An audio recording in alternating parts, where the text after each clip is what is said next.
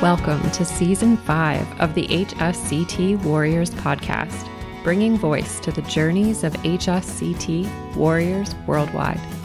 I'm Dr. Jen Stansberry Koenig, or Zen Jen, moderator of meaningful conversations and convener of community. I continue to find so much gratitude for all the warriors willing to share their stories with us.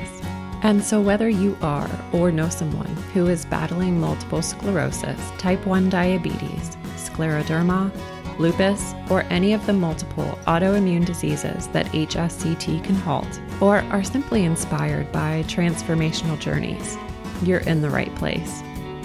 As we continue to grow the HSCT warrior community, illuminate the invisibilities of autoimmune disease, recognize the possibilities of a future free from disease progression, connect through our shared experiences, and advocate for an inclusive society. I'm so glad you've joined us. So welcome, Jan Marie. Thank you. Very happy to talk to you. I'm so happy that you reached out and that you have been a listener. It's always exciting to hear more journeys, and you are so fresh out of Mexico, right? Right. So I've been home for 5 weeks and 3 days. Goodness. And it's been really great. We went down for June 1st. So we were down in Monterey and we got there June 1st and we were home on the 28th of June. Wow. And today is what? August 5th, right? So it's very, very fresh, very fresh. So were you in the middle of quarantine or COVID? Yeah. So what they did was they stopped their HSCT for autoimmune diseases for April and May of this year. Mm-hmm. But they continue to do HSCT for cancer patients. Oh, okay. And what they found is through COVID, with extra stringent really protocols, they were able to still transplant their cancer patients without any problem. So Wonderful. Then they decided that they would reopen their HSCT to autoimmune patients starting June 1st. Wonderful. So we were the first group to go down, and a little bit of the guinea pigs for all the different protocols they put in place, but everybody's home safe and sound, and they just sent a second group home. So Wonderful. They've already, So everybody's doing very well. So how did you come to find Clínica Ruiz and even HSCT as an option? So tell us more about your diagnosis and your autoimmune disease, your experience with it, and how you then came to find HSCT. Sure. So my husband and I lived in the Middle East for about 10 years. We lived in Dubai.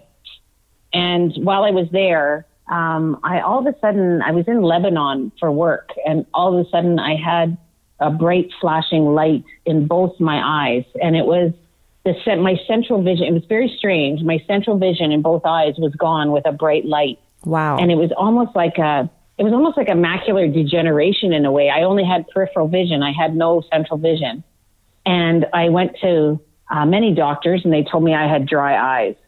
So I'm a nurse practitioner myself. So I know that that's not right. Right. So I was going to Minnesota for work. And while I was there, I found a retinal specialist, and I went, they snuck me in, they fit me in, and the retinal specialist said, well, there's nothing wrong with your eyes. And I said, well, that's good. He goes, yes, but you need an MRI as soon as possible. You've either had a brain tumor or you've had a stroke. Oh. So that was kind of terrible. Yeah. How did that feel? My gosh. Yeah, really scary. And so I'm thinking, all right, so I need an MRI. And I'm Canadian, but I was in the U.S. for work, and so I did have insurance. So I went to an emergency room and had an MRI. That took a couple of hours. And was it like same day? Same day, like within 3 hours. Wow. I mean, in the U.S., if you have insurance, it's like the best place to be, right? So I just went in, had my MRI, and the emerge doctor came and he said, well, you haven't had a stroke, you don't have a brain tumor, but I think you might have MS. So the vision issues just went away on their own. I didn't take steroids or anything. They just kind of went away on their own in 6 weeks. I was back in Dubai, and we do not have an MS clinic in Dubai. So I found a neurologist that said they only, they wanted to do a spinal tap. They wanted to do a lumbar puncture. And I was like, to help confirm. I don't know. Yeah. And so I got a second opinion, and he said the same thing. So sure enough, I went ahead, had the lumbar puncture, and I was diagnosed in October of 2015. Okay, so shortly. It was pretty quick.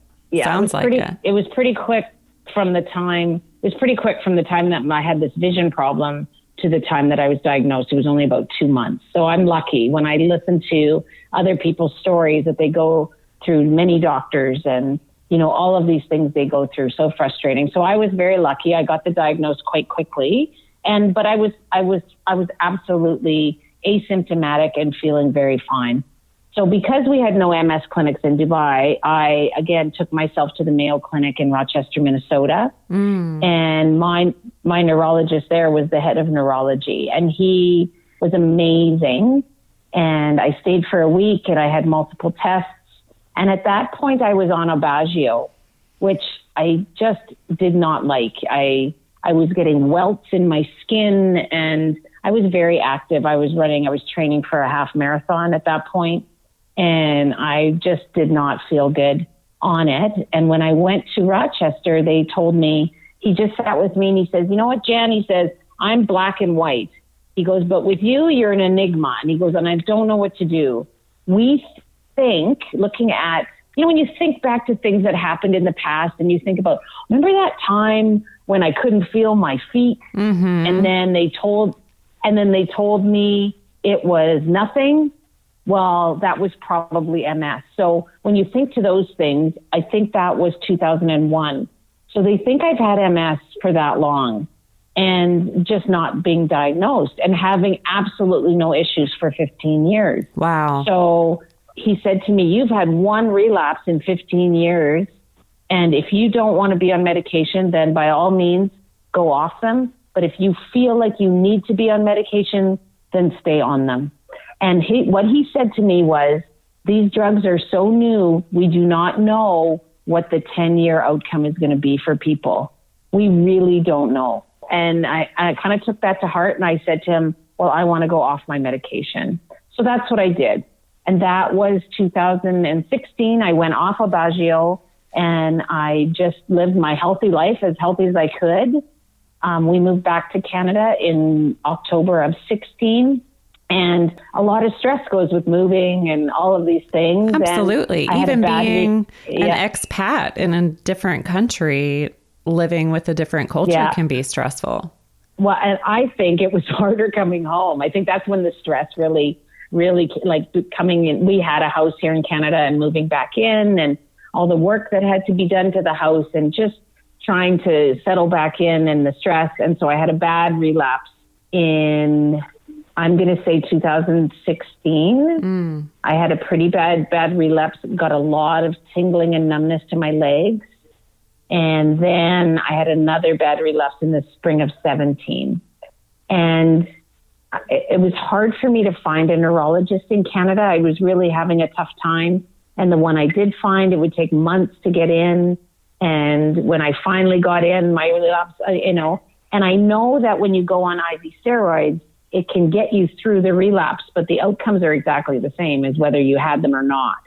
So I always chose never to have the steroids. Mm-hmm. I just thought, no, I'll just go through it.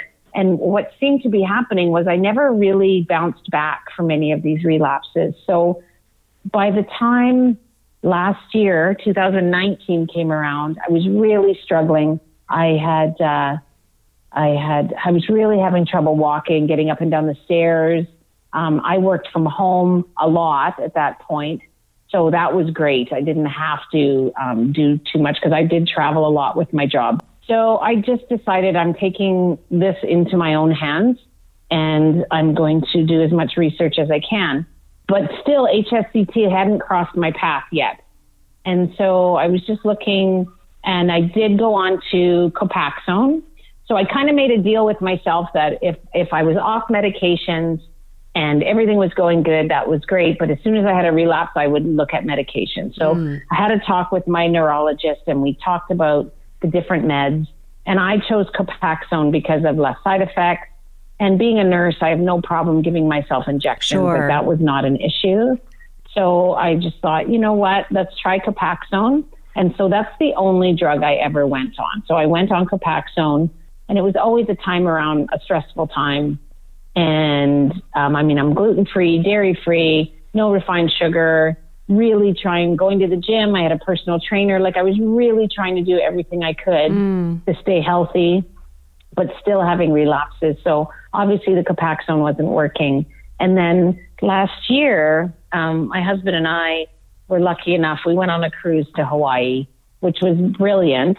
But I really struggled, and I had a hard time physically. And some days I'd be really good, and the next day I wouldn't be so good. And I really struggled with that. And I didn't have a cane. I didn't have any walking aids at that time. And I remember sitting in the airport, coming home from that cruise right before Christmas last year. And I just started to cry. And I looked at my husband and I said, what am I going to do? Like, what am I going to do? Like, and I just especially felt hopeless. When you're in that beautiful environment, we start to struggle physically, and you're faced with that limitation. It's terrifying. I'm like the Energizer Bunny. I go. And I just looked at him and I go, what am I going to do? And then 3 weeks later, my girlfriend came out to visit from Alberta, and we did a spa weekend down in Niagara Falls. Nice. So we went down and we had a very nice weekend. And she said, I have a friend that had HSCT done for MS. Have you heard of it? And I said, no. And so we sat there and I researched it while we were sitting there. I actually talked to her friend, who was a brand new MSer. She was 34 years old. She had HSCT done in the States, and she got her life back, and she's doing great. She was 2 years post, I think, and just doing fantastic. And so that day I emailed Clinica Ruiz and I emailed Moscow at the same time. Wow. And by Thursday of that same week, so 4 days later, I had my appointment in Mexico. That's amazing. For June 1st. It was a no-brainer. I remember coming home saying to my husband, okay, I know you know nothing about this, but I'm going to give you the Cold Notes version on what HSCT is. Wow. And we sat and talked about it. And he looked at me and he goes, so we're doing this, hey? And I said, yep, we're doing it. And that was it. So then we started fundraising, and I raised, so in Canadian dollars, because it's 55,000 US dollars. So in Canadian dollars, it was 79,000 Canadian dollars. Wow. And we were able to raise $55,000 for it. That is tremendous. So, yeah. So, we did have to put in the rest, but so what? Like, I just thought, and I said to my husband, if we have to remortgage the house and do this ourselves, then I don't care. Like, it has to be done, because I cannot live with the fact that this is getting worse and worse and worse. And, I just couldn't. So that was that. So what I did the 6 months before, knowing I had about 5 months before we were going, I just worked really closely with my naturopath, and we worked on getting my body ready for this assault that was going to happen. Really getting a lot of my bacterial counts down, getting my candida down, anti-inflammatory work, and then working on my adrenals, getting them really strong.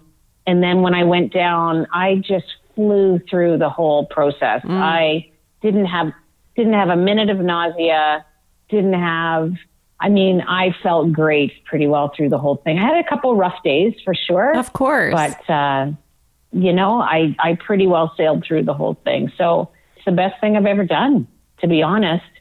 Best thing I've ever done. That's amazing. Amazing. And I feel like there's so much I want to pick apart about this. So it's fantastic that your husband was on board from the get-go, and so cool that you found a naturopath to help you prepare your body, and that you were able to raise so many dollars in just 5 months' time. Yeah, so lucky. So lucky. And so let's rewind to, you're a nurse and you have general understanding of so much medically. And so what was it about HSCT and your research that helped convince you that I need to apply today? So I went back to the scientific papers. And the group, I'm a McMaster. I don't know if you know much about McMaster University. They invented evidence-based medicine. So it was drilled into my head as a student. It's so And critical. if I don't see the evidence and you've seen the JAMA article from January of this year that talked about remitting relapsing MS and HSCT. And that's what I was going for, right? And so I thought, there it is. It's in black and white, and it works. And I understand why we don't have it in Canada and the US. I understand that. I don't agree with it, but I know why we don't have access to it. And I thought, I'm lucky enough to have the means to be able to go. It's not fair, but if I'm going to do it, and I just believed in it from a scientific perspective. Sure. I didn't.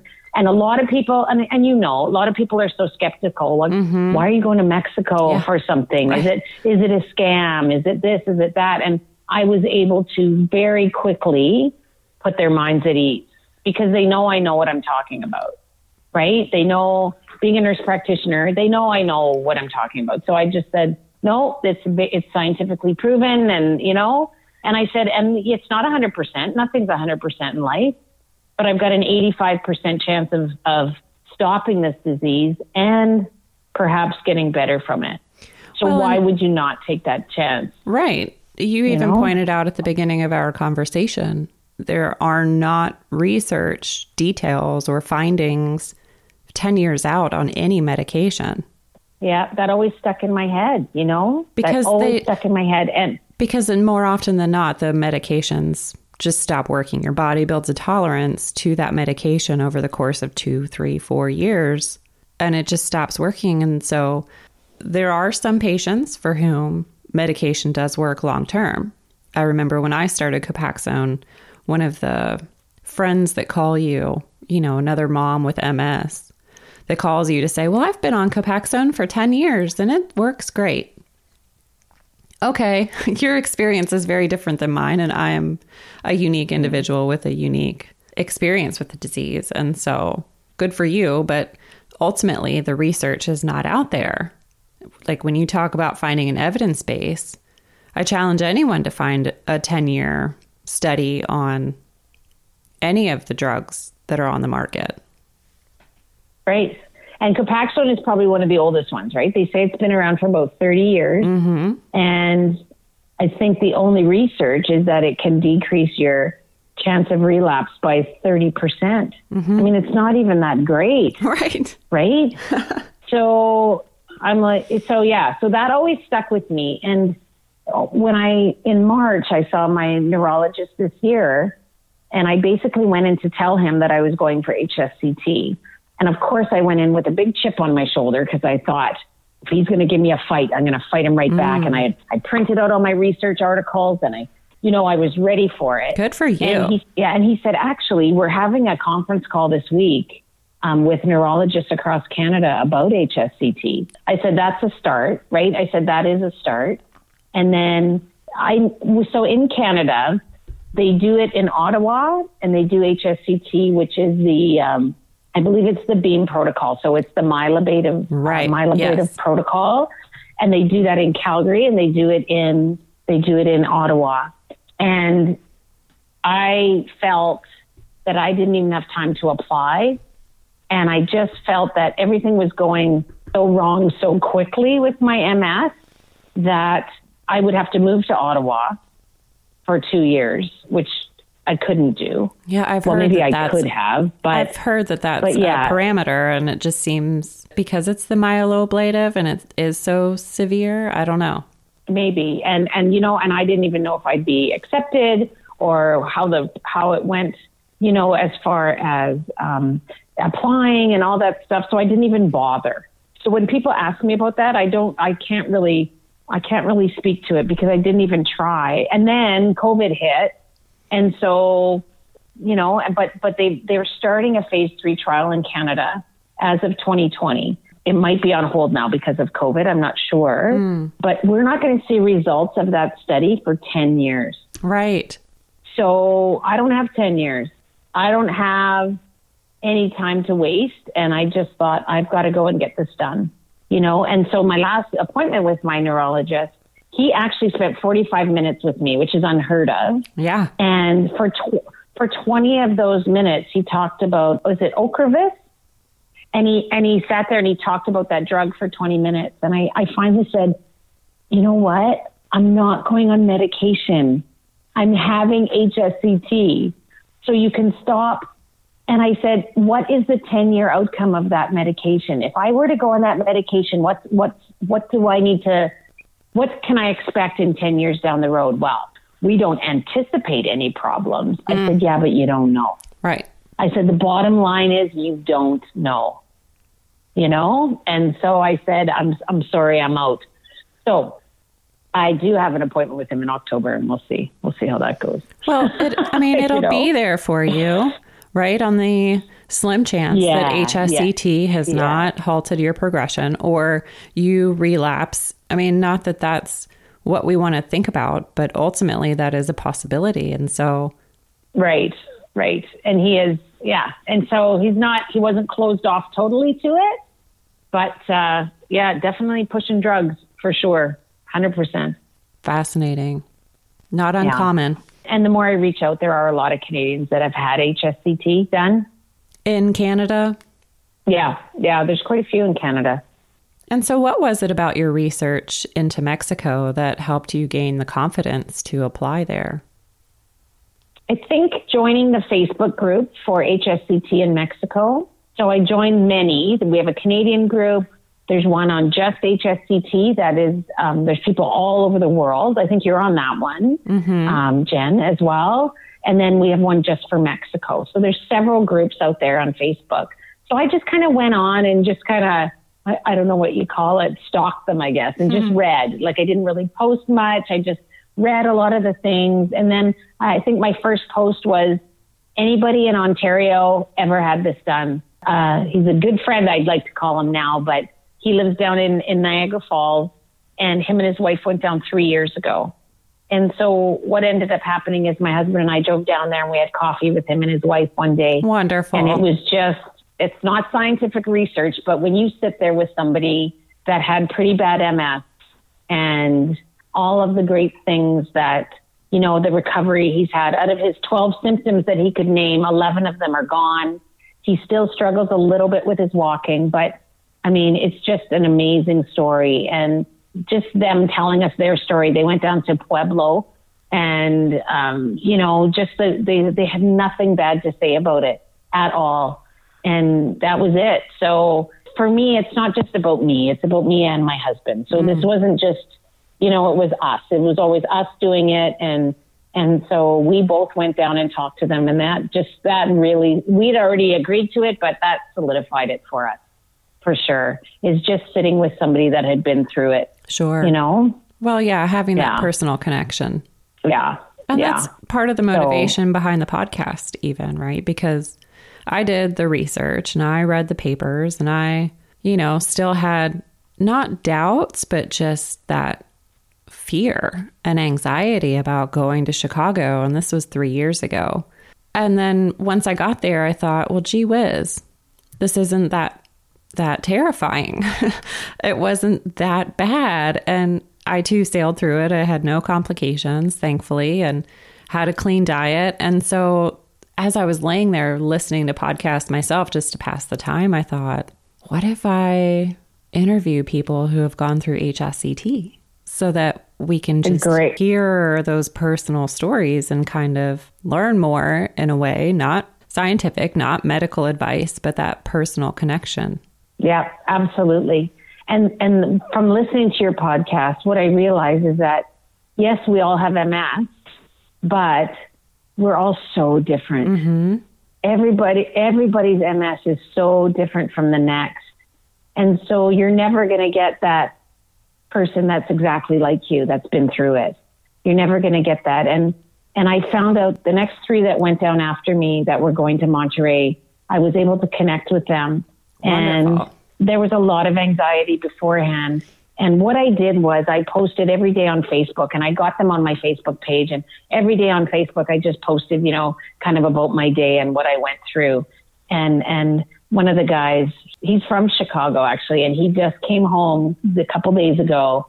And he said that reading my posts every day really helped him get through his days while he was down there, because there was all that. And you're right, that anticipation of the unknown and how am I going to react? And is it going to be terrible? And how scary is it? And it was not scary at all. It's almost like once you get there, because in Mexico, you have your own apartment and you settle in. And once you get there, you just kind of go, oh, and they're so good. They're so professional. It was the best care I've ever had in my life. And I've worked in hospitals all over the world. And I'll tell you, it was the best care I've ever had in my life. That's so and I'm wonderful. Pretty picky when it comes to stuff. Right? Well, I can imagine. And being a nurse, like you said, you've seen it all. Yeah.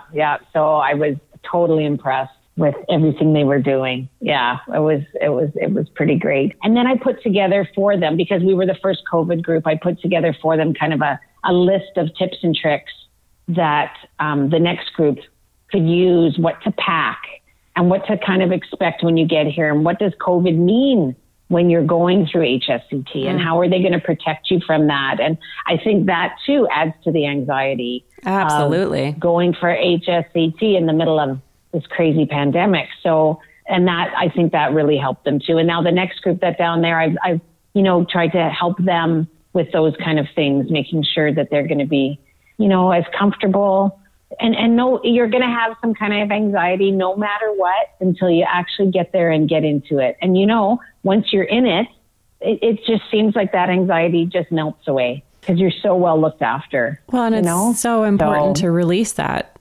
attempt to try to control any outcomes, right? If you can just trust the process and trust your care. Yeah. It makes it a little easier. A lot of people. It really is hard. Yeah. And I think that's such an important piece of advice, right? That you just settle in, like you said, and kind of absolve that anxiety in some way and know that you will be cared for. Yeah. Yeah, exactly. And so what were the differences with protocol due to COVID? Yeah. So generally in Mexico, when you go down there for the first 2 weeks before your neutropenic, they'll take you out sightseeing and you can go and eat at restaurants and all of that kind of stuff. So that, of course, has all stopped. They pick you up from the airport, and the first thing they do is give you a mask and a face shield. And when you get to your apartment, you are basically in your apartment for 28 days. So my husband and I brought lots of games, and he brought his Xbox, and we had lots to do while we were there. And then, of course, you have Netflix and all those wonderful things as well. But we left the apartment to go to the clinic to have our chemo. We had our private chemo rooms with our own bathroom, which was very nice. So that was only a 5-minute drive. So when you left your apartment, you would have your mask and your face shield on. When you got back to your apartment, they would disinfect you. Like, you would stand there and they would spray everything. They would spray my walker. They would spray me and my husband before we went in. And even before we got into our apartment, we had pads we had to step on. So one pad to clean the bottom of your shoes and the next pad to dry it before you walked into your apartment. We had a cleaning lady that came every day except Sundays. And she was the full suit, booties, face shield, mask, gloves, the whole work. And she would come every day to clean your apartment, clean your sheets, change your sheets on your bed. I mean, she did everything. She wiped down every surface in that apartment. And in Monterrey, we did our own cooking. We had our own kitchen, which we preferred because of my dietary restrictions. We just thought that would be easier. Sure. And so in non-COVID times, my husband would do the grocery shopping. But during this time, we had a card with $500 US on it, which was plenty for the month. And they would go shopping for us. So we had to give them a list. That has its own set of challenges, right? Because, gluten-free bread, gluten-free pasta, these kind of things. What do they have in the grocery stores? Like, it's really hard when you're not there, but they did a very good job. And if there was anything they brought us that we didn't want or need or was wrong, they would take it back and really try to fix that. And wow. So they did a very, very good job. The food is just better in Mexico. I don't know what it is. The fresh fruits and vegetables, I mean, it was just unbelievable. We ate so well while we were there. They really do protect you. Even when we had to go to the hospital for the first day for our COVID test and our blood test, we had to go to the hospital. And then we had to go back there to have our lines put in. And that was the only time we were at the hospital. So the hospital, they were even more protective. Like you had to make sure your face shield was on. Whereas if you went to the clinic for chemo, you didn't have to wear your face shield because they knew everybody in that building was COVID negative. They test all of their staff every week. So they were very sure that everyone was negative. If I had blood work, they would come to the apartment to do the blood work. All of the shots, all of the filgrastim shots that I needed, they did them in the apartment.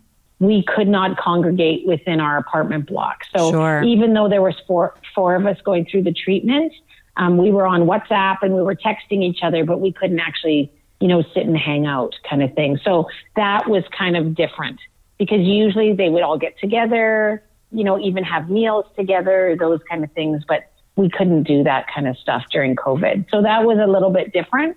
It was me and my husband in an apartment for 28 days. So, you know what? It wasn't bad. We didn't kill each other. So that's a good thing. and we got through it. So nobody complained about the restrictions because I think everyone has that little bit of anxiety about COVID. Sure. So safety first. So let's rewind back to the raising all that money in such a short time. How did you pull off so many successful fundraisers? So we started fundraising probably in February. So I started a GoFundMe page. I emailed everybody and their dog that I knew, right? A little bit of that was some inheritance that I had coming to me from my father passed away about 5 years ago. And so that was money that my mother had put away for me. So that was a little bit of it. Well, no, that was a big chunk of it, I guess. And just donations were coming in from people that I didn't know even. Donations were coming in from, it was amazing. Like it was really overwhelming. A town that I grew up in Manitoba, their group, like a Rotary Club kind of thing, they even got together and donated $300 because my dad used to be part of that group 20 years ago or 30 years ago. Like it was just amazing the people that came out of the woodwork to donate. And we were going to do some big fundraisers, but of course COVID hit. You couldn't do anything. So we just did it all through a GoFundMe page. That's tremendous. And we were very, very fortunate. And we did it through that.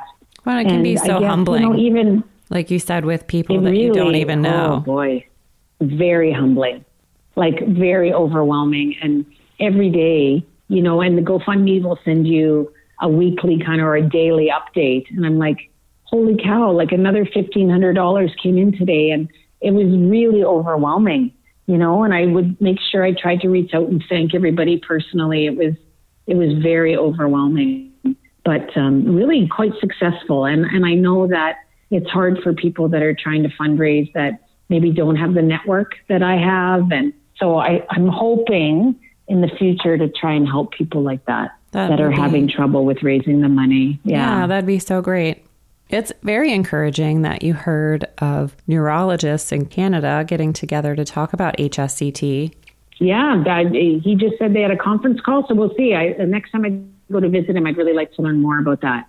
Yeah, I think our voices are being heard. I really hope so, because more patients deserve access outside of a clinical trial. I agree. I think Mexico is just close for those of us in North America, right? Yeah. And lately they've had a lot of people from the Netherlands, a lot of people from, Europe have been there. Of course, we'd prefer to have it done at home.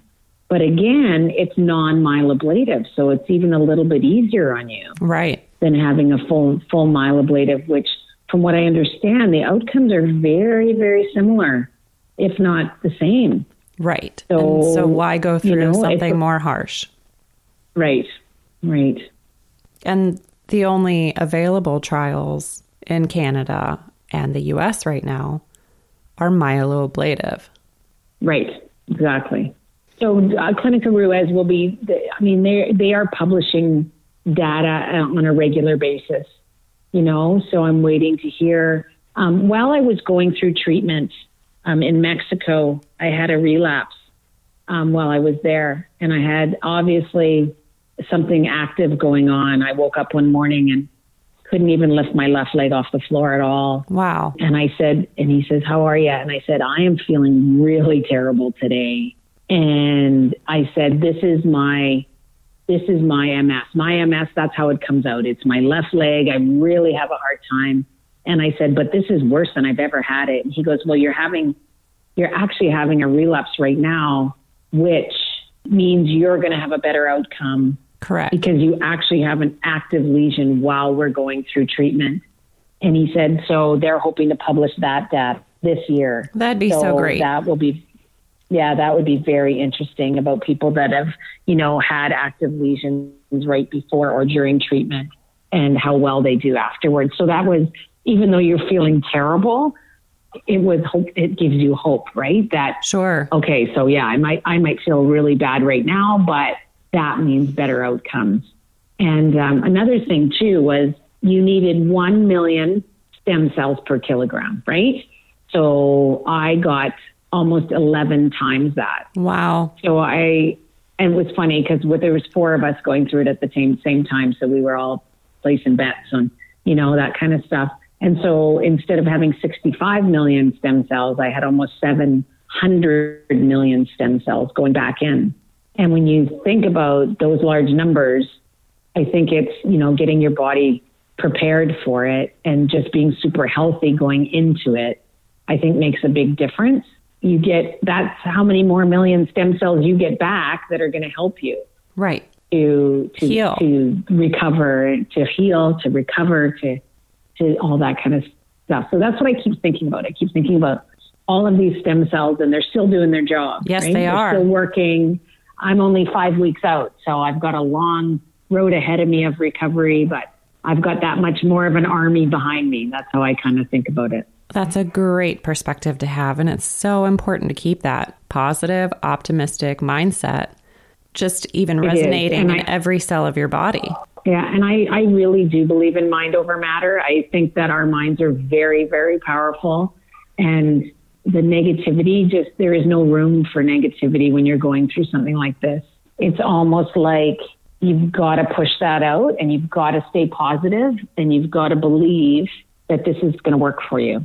And if you don't, I feel like those people really struggle with, why am I here? What am I doing? And that's why reaching out to people that have gone through it and had positive outcomes, it's really important to really help you get that mindset and help you to think, yep, this is going to work for me. And knowing, yes, if there's always a chance that it's not, but, doing everything you can to fight this beast is so important. So important. I couldn't have said it better. Thank you. You're welcome. How do you build that mindset? Did you do anything in particular to stay positive and keep optimistic, or is that just a natural part of who you are? That's just me. I think it's from my grandmother. She always found the best in everything. There's always a silver lining. There's always, even if you're in the worst situation, what good did come of this? And there's always something. You can always find something. So that's just me. That's just the way I'm wired. Unrealistic. Like, I'm not one of these people that just runs around thinking everything's beautiful, but I'm trying to stay positive. For me, it's pretty natural. I think that if people struggle with that, they need to surround themselves with people that are positive. I think that's a really good thing to do. I don't have any negative people in my life.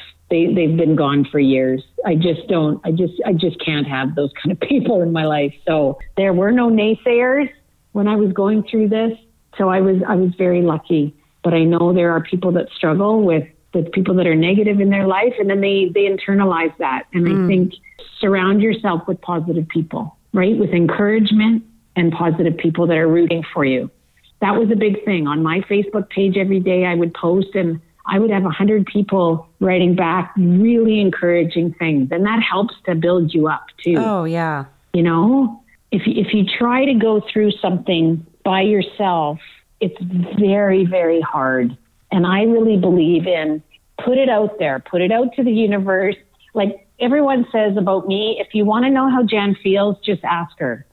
Because I wear my heart on my sleeve. I really believe that if I have an issue and I ask the world for help, I will get help. And I really believe that if you put it out there, there are going to be people that are going to support you and are going to really help you to get through it. And that was my big thing in Mexico. Every night, just reading my posts and reading the things that people had to say. And it helps. It fuels you. It recharges your battery, you know? It really, truly does. And it does. And you almost think, you know, boy, I can get through this because these people believe in me. I don't want to let them down too. Right. So yeah, I'm going to do this for everyone that's rooting me on. I'm going to do this for them too. I don't know. But for me, yeah, it's pretty easy. That's beautiful. Pretty easy. It's kind of, yeah. It's beautiful to be surrounded by that network and community of support. For sure. Absolutely. Well, and brilliant that you're willing to contribute the same and give back. So many people don't have the education to take their healthcare into their own hands. Correct. They don't know the questions to ask, and they just take whatever the doctor says as gospel. I have a really hard time with that. You know, having elderly parents and elderly in-laws, I want to be at their doctor's appointments. Yes. Because I just don't think they're getting the right information. And it's terrible two-way communication. And, you know, they don't remember what the doctor said. They don't ask the right questions. I mean, it's all of that. And then if the doctor does say something, then that's it. That's the law. That's the doctor said this, so that's the way it is. And I'm like, not always true. So I really believe I am where I am because I take my own healthcare into my own hands. So advocacy is something else I've been looking at. Wonderful. And really help. That is going to be my hobby for the rest of my life. It needs to be this worldwide movement in order for more doctors to pay attention and recognize they can offer this outside of a trial, outside of these crazy requirements that you have to go move to Ottawa for 2 years. Like, what is that about? I mean, it's amazing. Exactly. That Canada pays for all of HSCT, but why isn't it even discussed as an option with more doctors around the world? It just makes so much sense, doesn't it? So much. It just makes so much sense. Yes. It's just, when you go through the science behind HSCT, it just makes so much sense. And yeah, I agree. Totally 100%.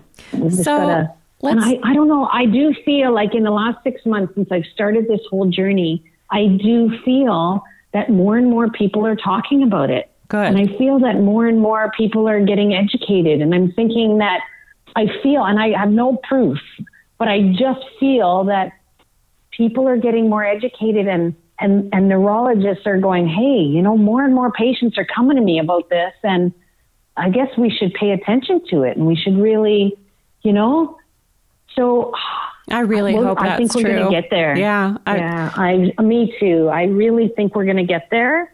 Because in Canada, what I need to do is look at the cost. It's all about cost effectiveness and the strain on the healthcare system and how to show them. I mean, I do feel like Canada has a very good healthcare system, but it's far from perfect.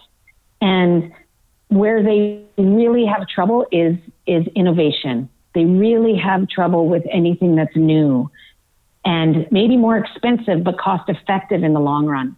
And I feel that if we can put a cost-effective story together to show them that if you bring a patient into the hospital for this many days or whatever, right? And this many rounds of steroids and this many doses of whatever medication for X number of years until it doesn't work anymore. And then you switch medications and then that cost and, more steroids and... And that's how in Canada, this is how they react to it is putting a dollar figure to it all. Mm-hmm. And if you can put a dollar figure to it, like take my case. Let's take my case. Let's put a dollar figure to it. Copaxone is what? $2,500 a month, right? And my insurance company, so we have, it depending on what kind of job you have, your health care is free in Canada, but you still need extra medical insurance to cover things like dental, eyeglasses, medications, those kind of things. So I have very good medical coverage with my job. So my Copaxone was 100% free for me. But what about those people that don't have, right, any kind of medical coverage? Right. Their Copaxone, and there are organizations that will help you with the payments and help you with Copaxone. But still, that's how many thousands of dollars a year? 20, 30,000 almost a year for Copaxone.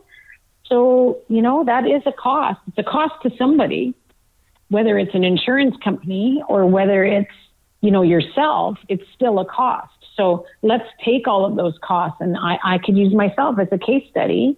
And now I'm drug-free. There's so many things, like hopefully I'm learning how to walk with a cane now. I'm going to get rid of that walker before you know it. I'm not going to be in a wheelchair. This is what I believe. I'm not going to be in a wheelchair. I'm not going to be a strain on the system. I'm not going to need home care. I'm not going to need a nursing home when I'm 60, those kind of things. So I think there's such a huge cost-effective story, and I think we have to hit them in the pocketbooks as much as possible, helping them recognize this is long-term. Yeah, and I know things are very different in Canada and the U.S. The neutropenic diet, when you leave HSCT, there's two kind of worlds of thought. Mm-hmm. And I think everyone agrees that nothing unpasteurized, no raw fish, no raw meat, no raw eggs. But what we're taught when we leave Monterey is that you disinfect all your fruits and vegetables, but eat as much fresh fruit and vegetables as you can. Like don't shy away from them, but just disinfect them well. And in being in Canada, rarely do we have any issues. Sometimes lettuce is recalled or something, but rarely are there any issues with, the quality of the fruits and vegetables. There's in our house now, there's a rule. There's leftovers that have a 2-day lifespan in the fridge, and that's it. They go in the garbage. Yeah. And, stuff like that, like just really being, and storing your food properly and just being really, and cleansing all the surfaces. I mean, we're really diligent about that. And anyone I've talked to from Australia, I talked to a family in Australia, I talked to a family in New Zealand, in the Netherlands, in Israel. And when they left HSCT, they ate fresh fruits and vegetables as much as they could when they left, and they've all had amazing recoveries. And I know that's very anecdotal, but they have had amazing recoveries. One guy was back at work in 3 weeks and jogging. So, and I said, can I ask what diet, And then you talk to some of the people that have been told that everything needs to be cooked. So they can't have any fresh vegetables or fruit for 6 months.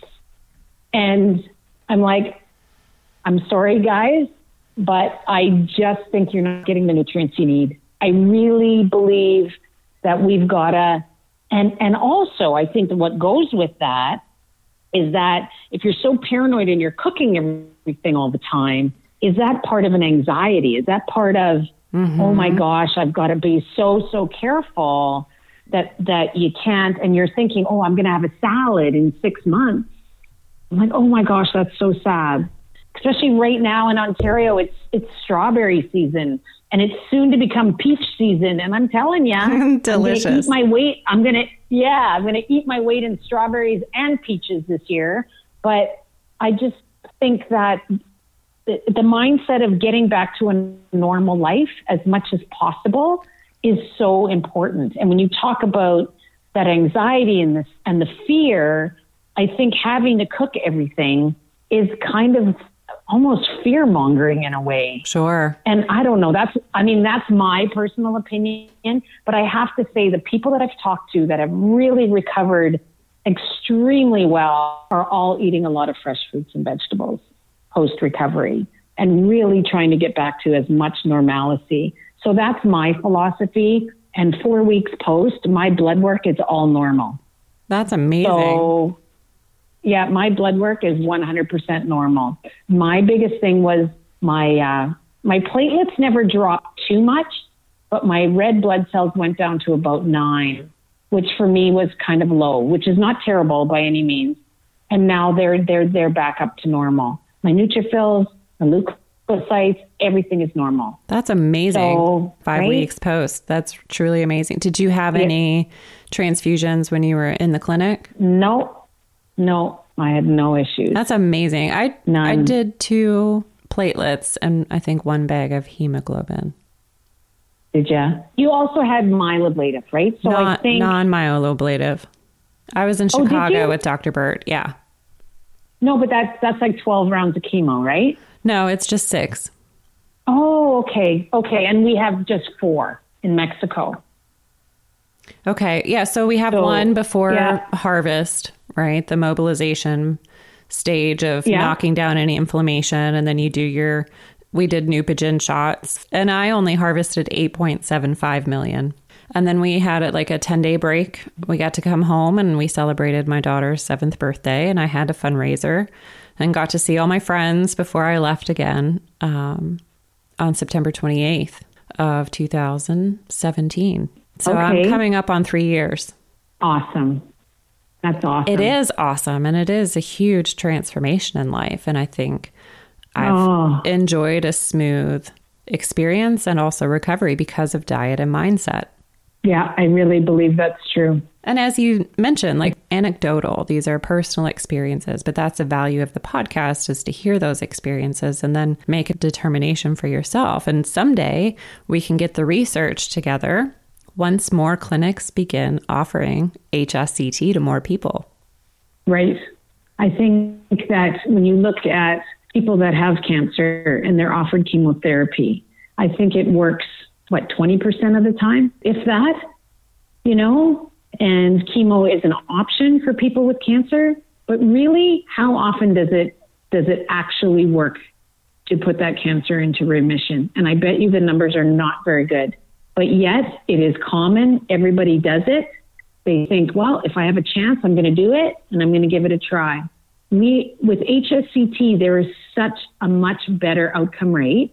We're talking 80 to 85%, maybe 60% for people with a severe progressive case, but whatever that is, it's so much better than so many other things we put people through. Right. And I just don't, just don't get it, why it's not first line treatment. More people deserve a chance. They do. Absolutely. And like everyone says, I just wish I knew sooner. Yes. I wish I knew a year ago. But like I said, my girlfriend came, she told me about it, and immediately I went for it. And I just wish that conversation happened a year ago. But then again, maybe I wasn't ready to hear it. So sometimes maybe HSCT was mentioned a year ago and I just didn't hear it. I think you have to be ready for that. You have to be ready to accept it and ready to, somebody could tell you about HSCT, but if you're feeling okay with your MS, maybe it's not something that you're going to go for. And she said, haven't you ever heard of this before? And I go, I don't remember. I don't remember if I'd ever heard of it before. And then she said, well, maybe you just weren't ready to hear it. And maybe that's true. Maybe I just wasn't ready to jump in and take that kind of chance. And now looking back, everyone I talk to says the only regret I have is I didn't do it sooner. Same. Yeah. So now it's getting over the physical. I have a lot of atrophied muscle I need to build up. One thing I did do is I found a neurophysical therapist. So she specializes in MS, Parkinson's, those kind of things. Wonderful. And so she's not just a physio, she's a neurophysio. And you have to look for them, but they're everywhere, but you've just got to look for them. So I went to several different clinics and they advertise, we work with MS patients, but when I phoned them, they never had a neurophysio on staff. And I go, no, I definitely want a neurophysiotherapist. And she is amazing. Like when you talk about MS hug, she knows exactly what you're talking about. When you talk about any kind of symptom you have with MS, she absolutely understands it and knows what little exercises to give you that was going to build you up. That's so wonderful. To combat, Yeah.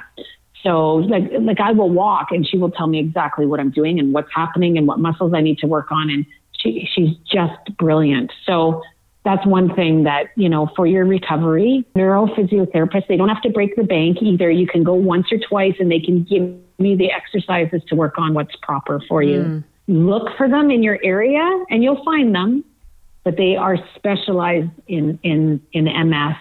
And she's so young. Like I think, oh, you're old enough to be my daughter.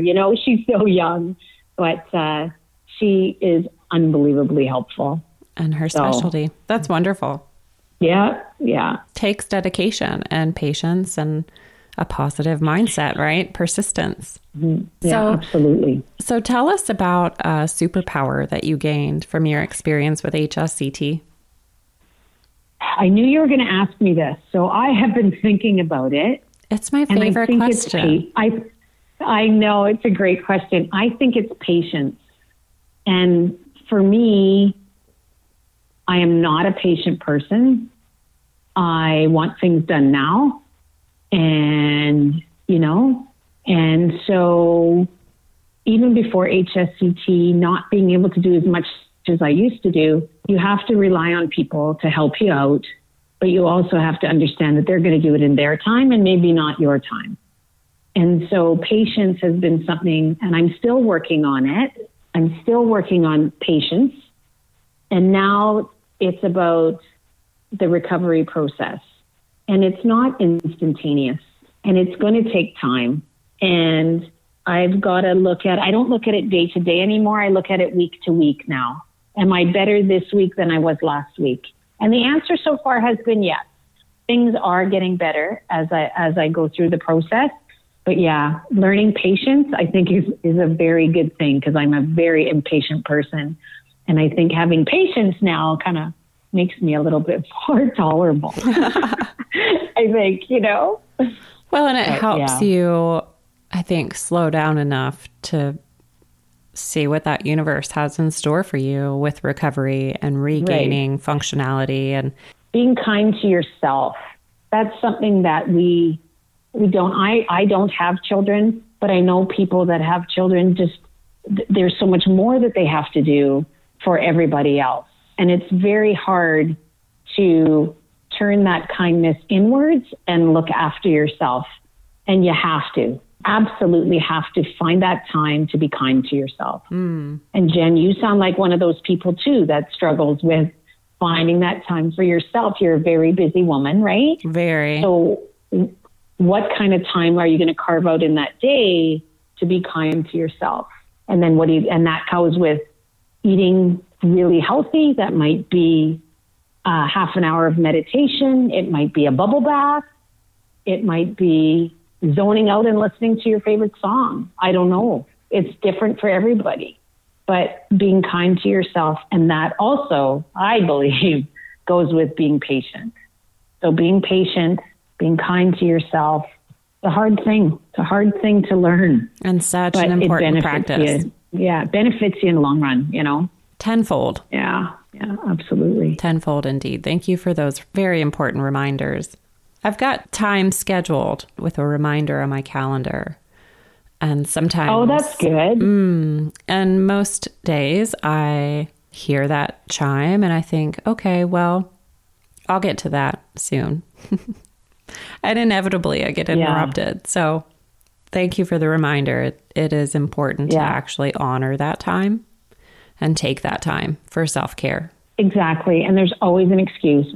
Well, I have to do this. Well, I have to do that. And for me, it's going up to bed probably an hour before my husband does, just so I can stretch and relax a little bit. And whether it's having a bath or, just stretching. And my lacrosse ball is my best friend. And we do a lot of I do a lot of trigger point therapy and all of that kind of stuff, and just try to loosen up and do the exercises I'm supposed to do, because it's so easy just to rush around all day and then fall into bed and then lie there and go, oh man, I didn't do my exercises today, or I didn't do my stretches today, or I didn't, And for me, that's my self-care, is really making sure that I have time for that kind of stuff, and not making those excuses, well, I have to do this, I have to do that. No, you have to take that time. And everybody understands, right? Everybody around you is going to understand, because you've just gone through hell and back to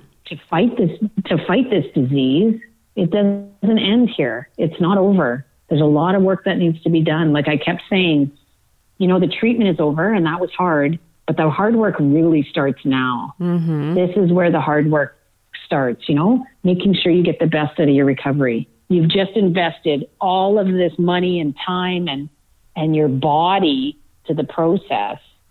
Now let's make the most of it. Let's make sure that that's going to work for you. So important. So self-care is huge. Mindfulness is very, very big. That Calm app is quite good. I don't want to put a plug in for it, but yeah, it's great to remind you to let's take a time to chill out a little bit. Right. And reflect, Yeah. Well, especially as you mentioned, just getting home and thinking about all that you've gone through, and even your experience with disease, and now the possibility that you won't have that experience anymore. It is such a transformational experience. It is. And people ask me, they said, well, do you know if it worked yet? I love that and question. I'm sure you got it all the time. Do you know if it worked yet? And I said, I'm not going to know probably for a year when I get that MRI to show that my subsequent MRIs for the last couple of years have shown changes, every single one. So, that's going to be kind of the science that says that the disease is actually halted. But in my heart, I know it's worked. Like I feel so different today than I did at the end of May. So tell us more about that difference. I had a lot of pain before I went to Mexico, and I was taking CBD oil for the pain, and I was up to about 150 milligrams a day, which is quite a bit, just to get through the day, and a lot of pain. And now I have almost no pain.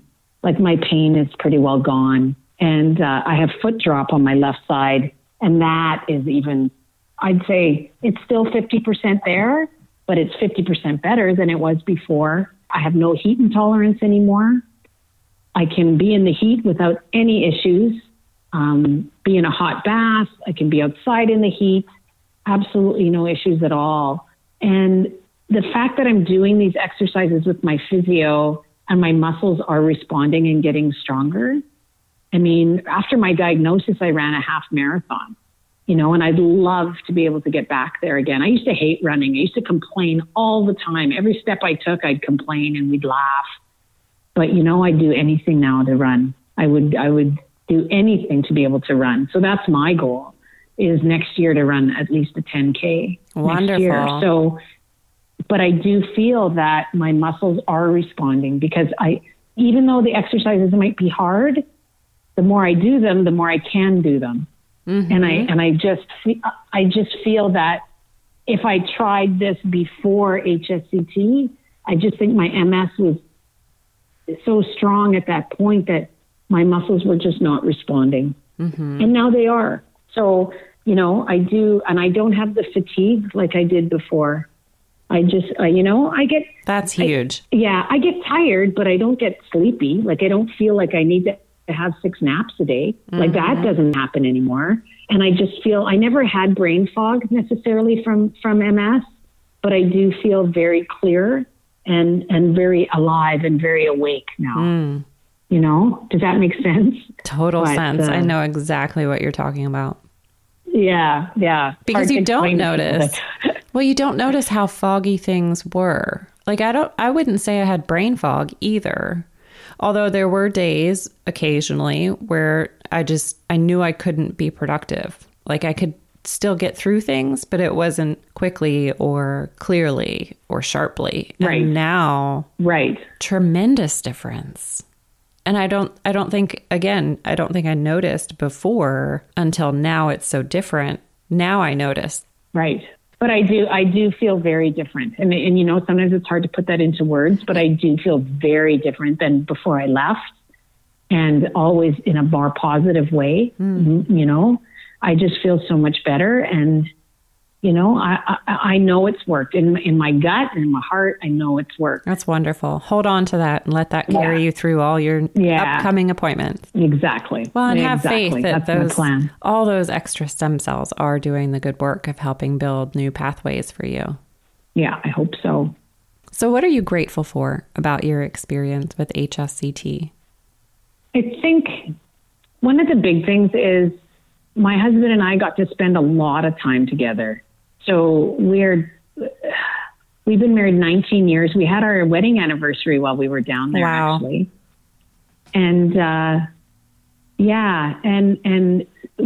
so that was a month together, 24/7. And then when we got home, we had to self-isolate, right? We had to quarantine for 14 days once we got home.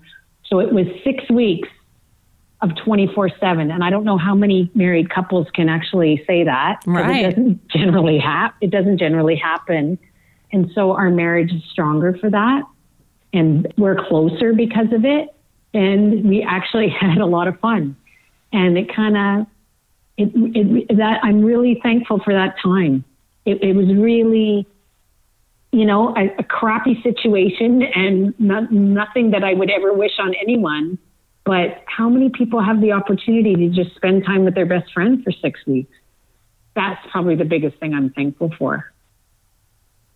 So beautiful. So did he handle everything well? He did, and he's not medical in any way. So he often relies on me to educate him on stuff. But also I try to find things for him to read so that he can internalize it. And he was actually able to find, without my knowing, he found a support group that he checks in with. And he checked in with them a lot pre-HSCT and even while we were there. And it was other people that were caregivers and not necessarily caregivers of MS patients. Some of them were, but just caregivers in general. And he found that very, very helpful. Wonderful. So I think because he's not medical, just that really helped him. He can't go by what I say all the time. So he has to find out for himself. And it was just me trying to get him that, like even a book about MS when I was first diagnosed, you know, getting him, it was a book for caregivers and just giving that to him and letting him read it. I never read it. I don't know what it said, but giving that to him and letting him to figure things out. He was just great through it all. But he did say, you know, there were certain times when, especially on days when I wasn't feeling very good during the HSCT, he'd be like, "Okay, Jen, you got to be honest with me. What's going on right now? Don't sugarcoat anything for me." He was very, you know, wanting to know exactly what was going on. And so, and really allowing him to ask questions to the doctor and, you know, and just making sure he was a big part of the process. Like I said, it was about us going through the process, not just me. It was us.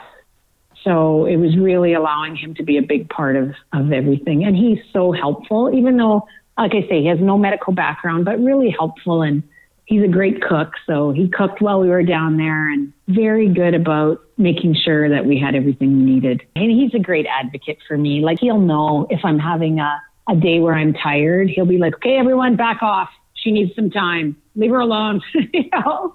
So he's very good because I'm a doer. I'm a doer all the time. So he's very good about mitigating my stress and making sure that, you know, I'm not too stressed out and that I look after myself, which is important. So important. So we make time for self-care and you take time for self-care in your recovery. I hope you continue to experience positive, healthy diet and lifestyle and mindset, and all of those carry you through continued success with recovery. Thank you so much. The future is bright. That's all I can say. Future is bright. Truly, indeed it is. I can't wait to follow up with you even a year from now and see how that MRI goes. Yeah, that's going to be exciting. I'm so glad you had me on your podcast. Good. I appreciate all the insight you shared from your perspective as a nurse, but also just a real human being that's really in touch with what's important in life. It's been great to hear about your experience now in the middle of COVID. So it's great to be able to share that information and help people understand it is very safe. And the new protocols are yes, exactly. And like I say, they're the experts in infection prevention, right? Right. Like that's what the hematologists do. They're the expert in it. So I felt very safe, very, very safe from that perspective.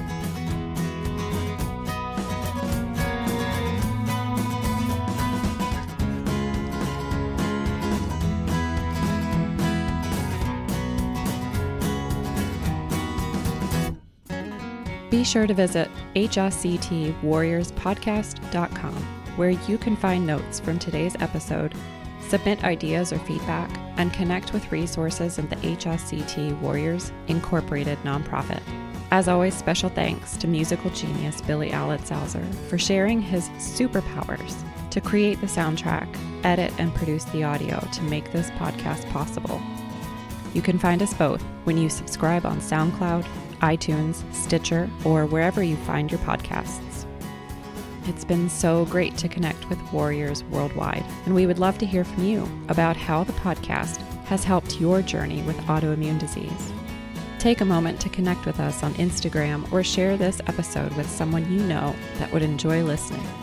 In the meantime, we hope you'll tune in next Wednesday for another episode highlighting another HSCT warrior. Until then, be a snowflake and embrace your superpowers. Be kind. Be well.